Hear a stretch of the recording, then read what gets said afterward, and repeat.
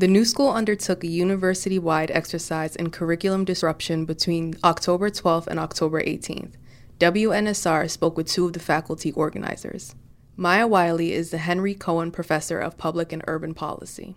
We are fortunate at the New School to have engaged faculty who recognized that we were soon going to be on the 400th anniversary of the founding of Jamestown, which of course is also the history of the beginning of slavery and a whole range of inequities and injustices in U.S. society, and that we should somehow be working towards that actual 400th anniversary, which will be in 2019, in terms of building the conversation and disrupting the curriculum around how we even understand inequality and how we build towards equality. Robert Sember, an artist and activist, is assistant professor of interdisciplinary arts. What does it mean that there's been 400 years?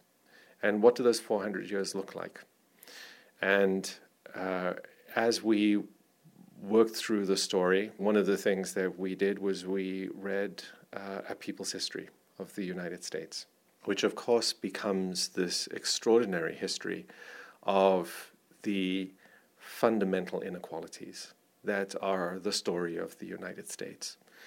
And so we move to this acknowledgement that, in fact, this anniversary is not just the anniversary of 400 years since the arrival of the first slaves on this continent, but it's a time period where structures of inequality have been created, elaborated, and also resisted and transformed. So it's how do we actually think about how all of us, no matter our identities or our histories in this country, become part of the fabric of the country in a way that is much more reflective of what we aspire to be as a nation. Teachers and students were encouraged to create conversations around broad areas of inequality, whether of race, class, gender, sexual identity, or socioeconomic status. The idea of disruption, not just commemoration, was central to the concept. It's a fascinating notion, which is how do you disrupt this notion of curriculum, which can be very much a top-down way of instilling ideas into people rather than having folks become participants in reimagining society. But that sometimes includes questioning and reimagining curriculum. Wiley's class, which studies digital inequity, chose to look at the history of incarceration. Students explored questions such as, is the point of prison to punish or to rehabilitate?